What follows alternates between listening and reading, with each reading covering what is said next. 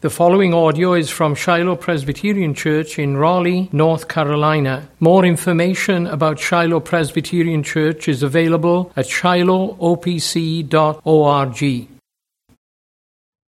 Please remain standing for the reading of God's Word. We're going to read Ephesians chapter 1, and we'll read the first 6 verses. Ephesians chapter 1, verses 1 to 6. Let's hear the Word of God.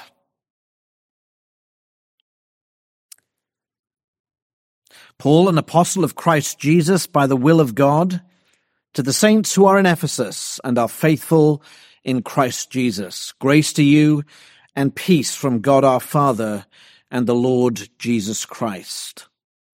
Blessed be the God and Father of our Lord Jesus Christ, who has blessed us in Christ with every spiritual blessing in the heavenly places, even as he chose us in him before the foundation of the world, that we should be holy and blameless before him.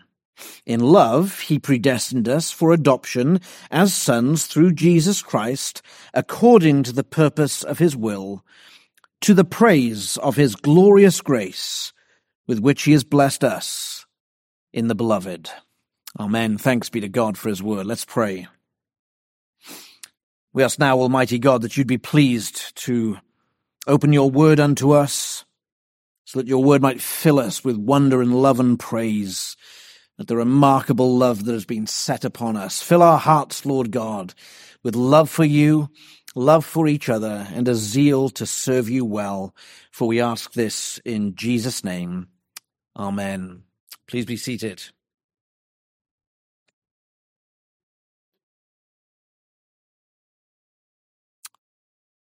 Well, we begin this evening, the first of 3 sermons on verses 3 to verse 14. We're considering the work of redemption as it is ascribed to Father, Son, and Holy Spirit.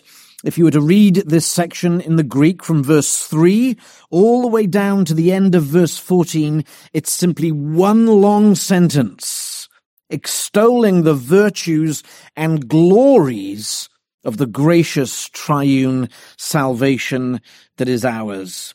Broadly speaking, verses 3 to 6 ascribe praise to the Father for his work of salvation.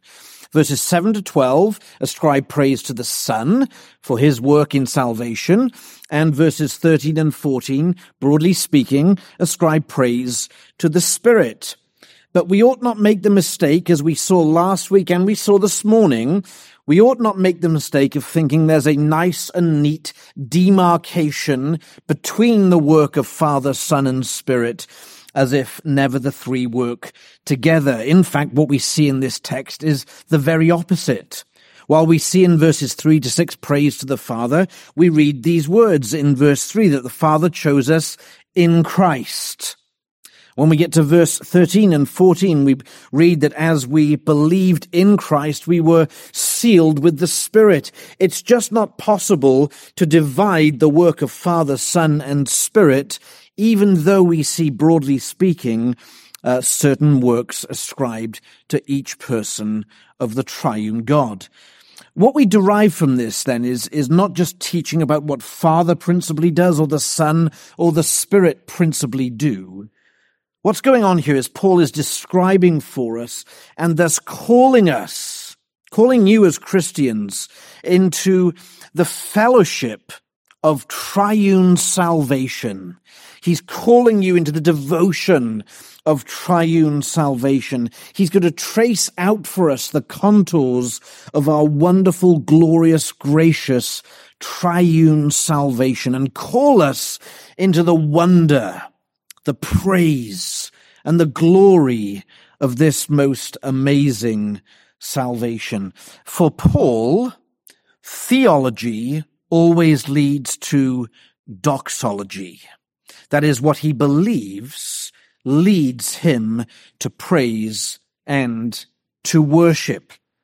And there's a wonderful symmetry to our passage this evening. Verse 3, perhaps you noticed it, verse 3, there's Paul's praise to the Father for blessing us in Christ. In verse 6, we have precisely the same thing. Paul's praise to the Father for blessing us in the Beloved. And then in verse 4 and in verse 5, we've got the reasons why Paul begins to praise the Father.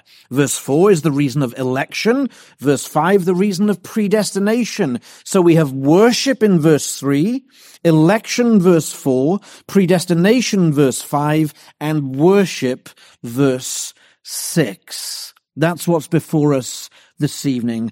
Praise to the Father for the great work of salvation. The first thing Paul does is praise the Father there in verse 3 for the blessings that we have in Christ Jesus. I've mentioned that symmetry, that worship opens and closes these verses, and found there in the middle are the reasons for Paul's blessing of God. And we immediately see by point of application to ourselves that Paul is providing us with a pattern or a paradigm for our own worship, for our own thought, our own meditation, yes, even our own prayer lives. Paul he bookends this section with worship. Blessed be God, he says. Verse 3, blessed be God, he says again in verse 6. And yet in the middle, there's these really rich, deep theological reasons why Paul is blessing the Father. That's the shape of how we should think. Worship should be our first and last, but with good, deep reasons for that worship. Let's look what Paul says here. There's a lot that he says, and I'll admit we're taking it at a fairly high level and will be relatively brief.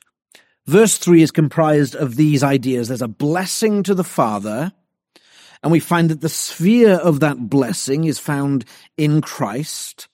There's the scope of the blessing, every blessing.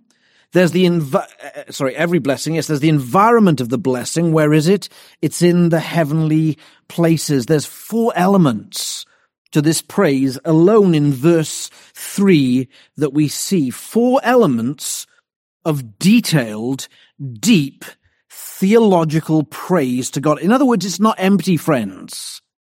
It's not repeating empty and endless phrases to God. There's real, genuine substance to God's praise, as there is real, genuine substance to our salvation. The first thing we see is praise to God. Paul says, blessed be the God and Father of our Lord Jesus Christ.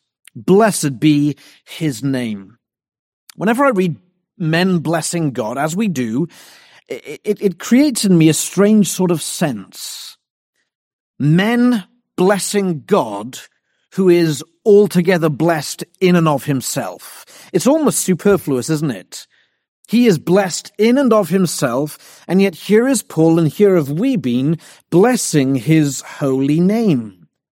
We see here great condescension from our Father in heaven, who allows us, sinners, to enter into a relationship where we might bless him for his goodness to us. We, who need his blessing to render blessing to him, he gives us that blessing so we can bless him. And yet the blessing that we give to God, is it not also ministry in our own souls? When we praise the Lord in hymns and praise, when Paul praises the Lord now, blessed be God, is that not ministering to our own souls? Yes, we're worshiping God. We're ascribing glory to him. We're saying something about him. But oh, how good it is for us. It is good to praise the Lord. It is good for us to ascribe to him glory. It's our greatest duty, but it should also be our greatest delight to give this praise to God. Notice Paul is blessing the God and Father of our Lord Jesus Christ. There's profound depth in here, which we'll seek to unpack in weeks to come. One thing we're going to see in this verse and in the rest of the book is the in-Christness of the Christian life. The idea of union with our Savior. And the passage here borrows from that concept of union. So much so that the relations that Christ has, because we are united to him, in some meaningful and real way become the relationships that we have. Not only is God the Father of our Lord Jesus Christ, he's also your Father. He's also your Father. That's the blessing to God. What's the sphere of the blessing? Who has blessed us in Christ, who has blessed us in Christ. That's the sphere of the blessing we have. We can't say everything we want to say about union with Christ. Certainly not tonight. There are many passages and many pages to come where we will speak of union with Christ. But remember what it is. By faith, we become united to Christ. Actually, we're going to see that there's a union with Christ prior to faith. He has chosen us in him. An eternal union with our Savior in verse 4. But there is a union with Christ that comes from faith. That when we are granted faith in our Savior, we are inseparably bound to the Lord Jesus Christ. So that when God lavishes gifts upon his children, as he has the Christian, those gifts come to us through the sphere of our Lord Jesus Christ.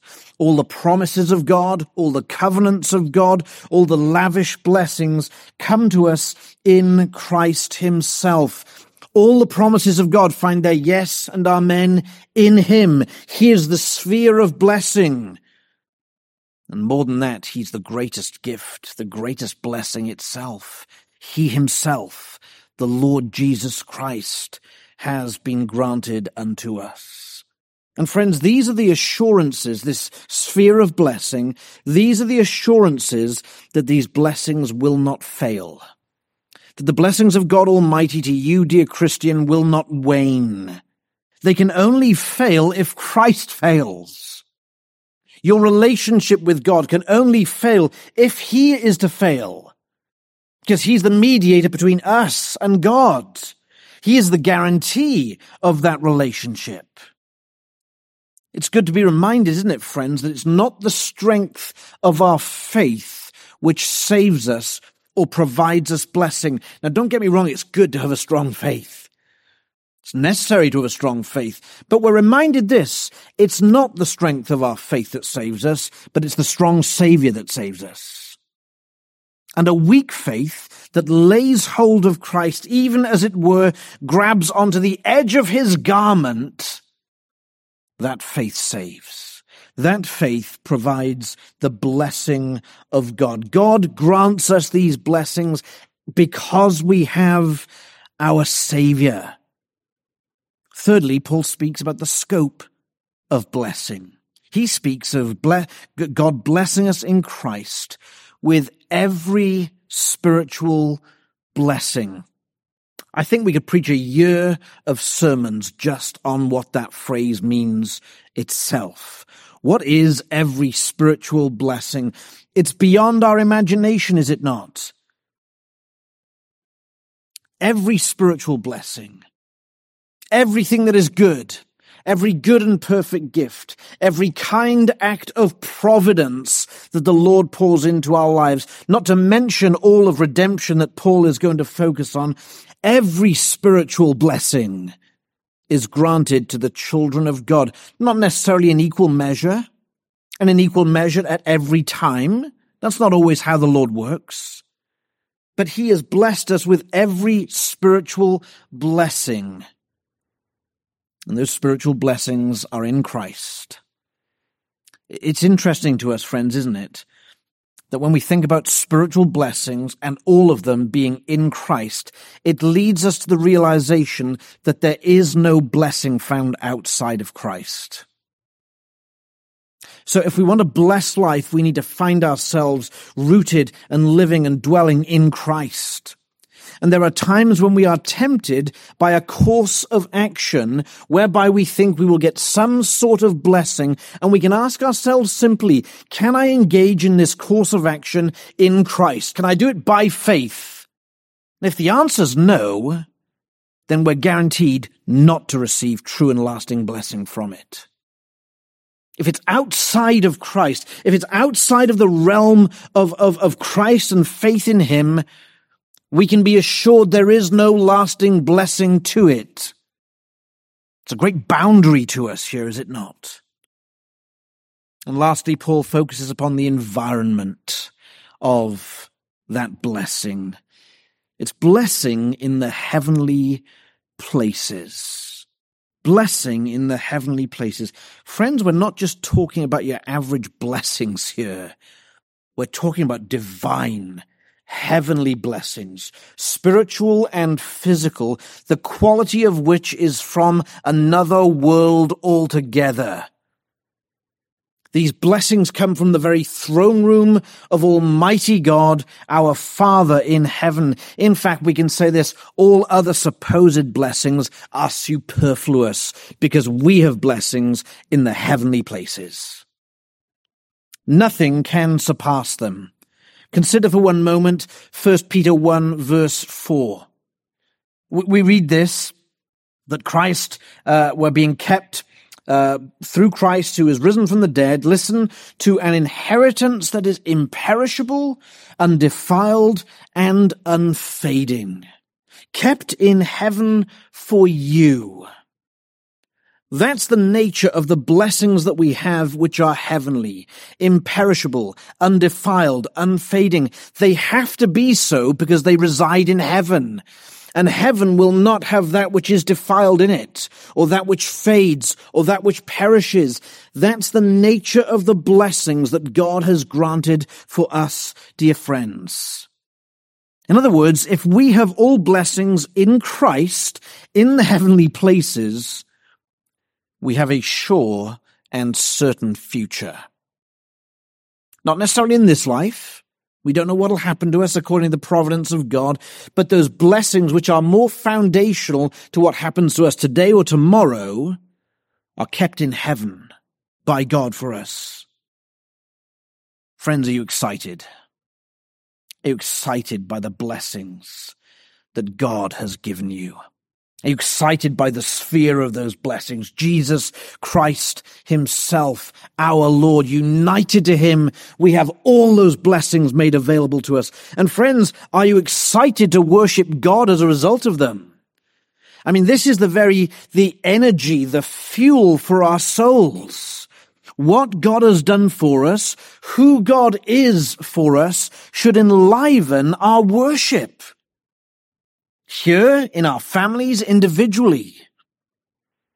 When we approach individual worship, and we all know the reality of individual worship being hard. I think we know the reality of all forms of worship being hard, actually.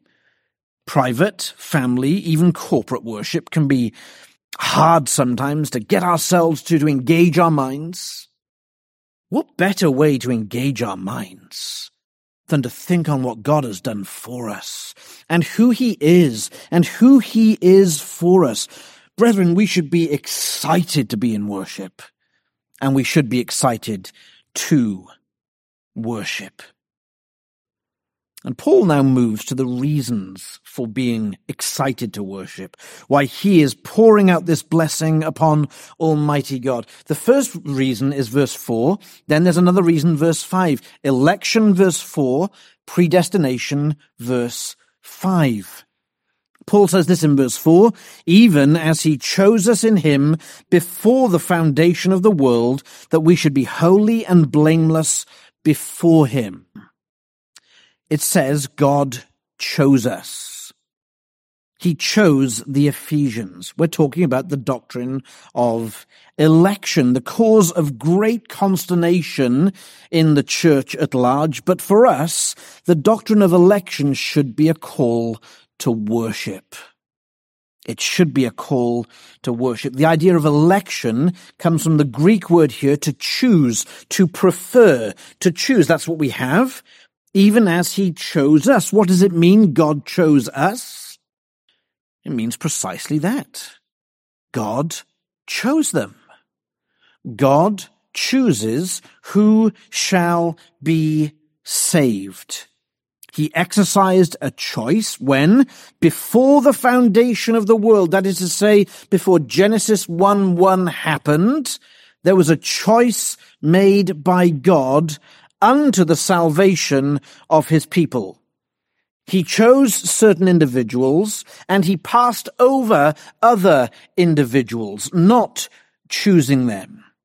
Even though all of us, every one of us here, everyone who's ever lived save our Lord, were born dead in trespasses and sins, we're natural-born sinners, by the decree of God, some have been chosen unto salvation. That is to say, those who come to faith in God were chosen by God to come to faith. God decreed that the individual sinner should at some point hear the gospel, be regenerated by the Holy Spirit, and come to a saving faith in the Lord Jesus Christ, and have the penalty of his sins removed, and he would be righteous in his standing before Almighty God. God chose this. That's what it says, even as he chose us in him before the foundation of the world. We didn't work. We didn't make the choice. God didn't choose us because he saw we would respond to the call. He just chose us. It's just a hard truth that it is. Romans 9 exegetes this doctrine in quite a significant fashion. We read this, Romans 9 verse 10, "And not only so, but also when Rebekah had conceived children by one man, our forefather Isaac, though they were not yet born, and had done nothing either good or bad, in order that God's purpose of election might continue, not because of works, but because of him who calls, she was told, the older will serve the younger." God chose them not because they'd done good or bad, because they weren't even born. Before the foundation of the world, their mother was told before their birth, the older will serve the younger. And as hard as it may be to our ears or to the ears of the church or the world, God's electing love also implies a hatred for others. It's the very next verse in Romans. "As it is written, Jacob I loved, Esau I hated." And that's not God hating Esau because Esau spurned his birthright, though that is true. Hatred and love here come in the context of God's sovereign, free choice. He loved Jacob from all eternity. He hated Esau from all eternity. Well, if that's the case, and it is, there's an obvious objection, isn't there? God has chosen some, others won't ever have a chance to come to saving faith. And preaching the gospel to them is just cruel because they can never believe if God hasn't chosen them. Well, there are two answers to this. Certainly one we find in Romans chapter 9. God is at liberty to choose to love and to choose to hate whomsoever he wills. He is the creator, we are the created. Verse 14 of chapter 9 of Romans, "What shall we say then? Is there injustice on God's part? By no means. For he says to Moses, I will have mercy on whom I will have mercy, and I will have compassion on whom I have compassion." It's his choice. He can do it without being unjust. He simply can do it. The second answer is that in election, we are presented with two realities. We're presented with the divine decree and will of election. We don't know that decree because none of us knows who's elect. So we preach the gospel to all so that the elect can hear and believe. There's the divine will, but there's also the human will. And didn't we see this morning? That for some their wills are darkened, and they choose, and they come with malice to Christ. They hate him. They choose not to receive him. They chose not to receive the Christ. They acted, they made a decision consonant with their nature. Their natures being darkened, they chose not to receive Christ. They were utterly disposed to reject him. And that is the basis upon which they will be condemned. Friends, I want to be careful saying this, but the evidence that God will bring forth on that great last day of judgment to those who have not believed, who are not in Christ, will not be the decree of election. So I don't think it will be. Scripture makes it very clear they will be judged according to their deeds. If their deeds are unrighteous, if they are absent of, they have no faith, they will be judged accordingly. Friends, this is a complex matter, and we do need to approach it with some humility. But it's there in the text. He chose us in him. But what is God's purpose in choosing us? God's purpose in choosing us is this, that we should be holy and blameless before him. Two ideas here, holy and blameless. One of them speaks of a state, and one of them speaks of a status. Holiness is state. Blamelessness is the language of righteousness. That's status. We've been chosen unto holiness. God's choice will ultimately make us holy. State. It'll also make us blameless, righteous. A status, a righteous standing before God. But we're not just given a state change and a status change. We are then to enact. We are to act out of those status changes. Redemption calls us to live in what? An holy and blameless fashion. We are made those things so we might live according to those things. Doctrine directing our life once again. The doctrine of election, friends, under salvation is mysterious, but just, fully gracious, with no reference to us. It's simply the gracious choice of God. Friend, if you're a Christian here this night, you are the object of God's free choice under salvation. He chose you in Christ. What's going to be your response to that good news? We can ask the same question of the next doctrine, verse 5, predestination. Praise to the Father for the blessings of predestination. Election, verse 4, predestination, verse 5. Now, what's the difference between election and predestination? Notice here in verse 5, there's the language of purpose. He predestined us for adoption as sons through Jesus Christ according to the purpose of his will. We've got ideas here of design, and design that is producing something. Election and predestination are often used interchangeably. The difference between them is narrow. Election refers simply to God's sovereign choice to elect some unto everlasting life. Predestination is slightly broader and reflects upon the fact that God directs all things pertaining to salvation, as we see in the text before us. He predestined us, for example, for what? For adoption. So predestination is the broader view of salvation. Election is the narrow view of salvation.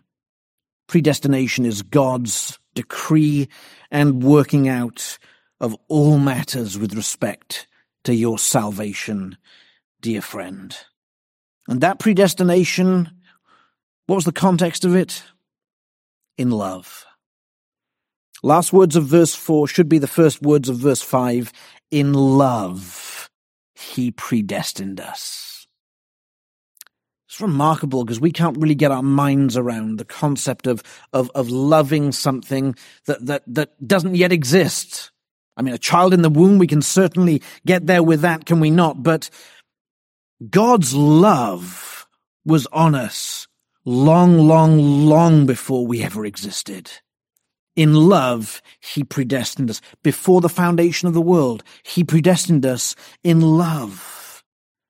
The great cause of God's salvation is his great love.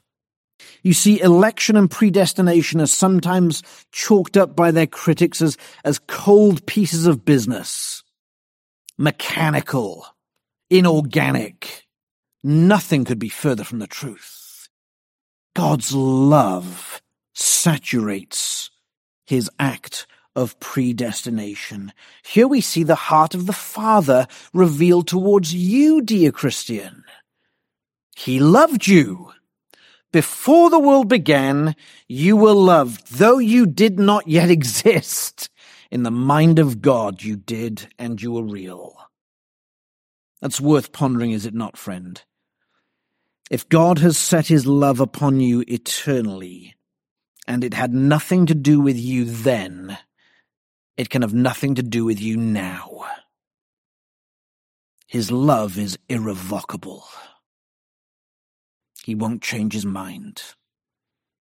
And if you're truly a Christian, no matter how badly you fall away, if you're truly a Christian, you will be restored. Because God's decree of election and his predestination cannot be gainsaid, cannot be undone. To what end? Why has he predestined you? There's many answers to this, but the answer in the text before us is this. He predestined us for adoption as sons through Jesus Christ. This really sets the tone for election and predestination. We're not really in the courtroom of God now. We're in the living room. If we can speak in those terms. Justification's all about the courtroom of God. Adoption's about being brought into the living room of God, the family of God, the people of God. We're talking about a familial relationship. Adoption as sons in Christ Jesus, through Christ, there's the union language again. Dear Christian, God has chosen you to be a member of his family. That's really important. And just as he loves his son, the last word of verse 6, which we'll come to briefly in a moment, is beloved. He's blessed us in the beloved.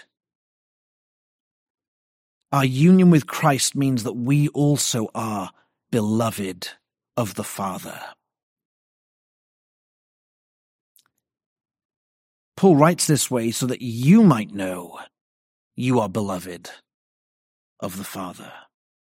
Beloved from before the foundation of the world, beloved at the incarnation of the Lord Jesus Christ, beloved at the cross, beloved today, beloved for all eternity. That's what the Christian possesses in and through Christ Jesus. The belovedness of Christ from his Father to him is shared with his brothers and his sisters, the children of God. It's hardly surprising that Paul's last note in verse 6, and it really should be our first and our last notes in everything we do, is once again worship. We read that all this has been done, why? To the praise of his glorious grace with which he has blessed us in the beloved. It's mirroring the worship and the praise and the blessing of verse 3, but changing the name of Christ to the beloved. God's person and God's actions to you in salvation are hereby revealed that we might be to the praise of his glorious grace. Those words need to be almost emblazoned across our mind, to the praise of his glorious grace. I want to ask you, dear friends, as we close, is God's grace still amazing to you?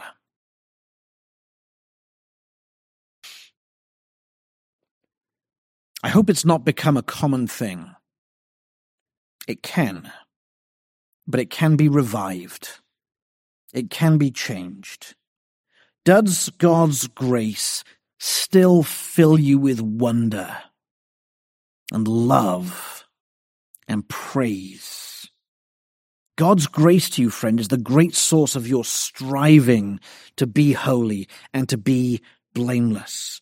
It's the cause of your great striving to be faithful, to be loving, to be servant-minded, to serve each other in the home, your neighbors, and to serve in this church.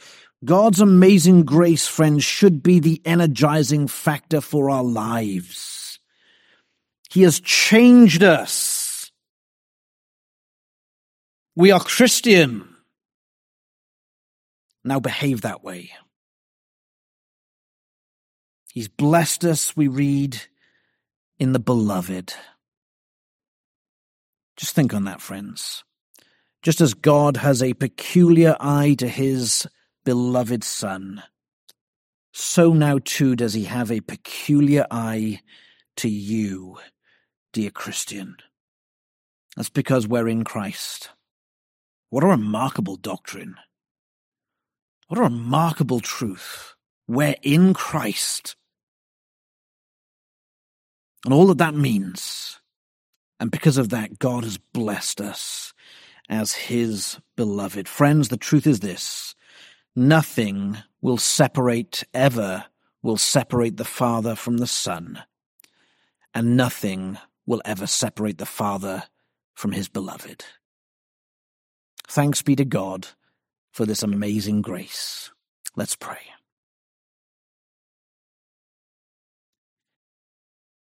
Father, we pray indeed that your goodness to us will never become a common thing. Help us to strive against sin in our lives. Help us when our energies and our spiritual vitality is low, that we might press on because of your great goodness to us. Lord, imprint these truths upon our hearts, and let it be unto us the true source of spiritual zeal. We ask this in our Saviour's name. Amen.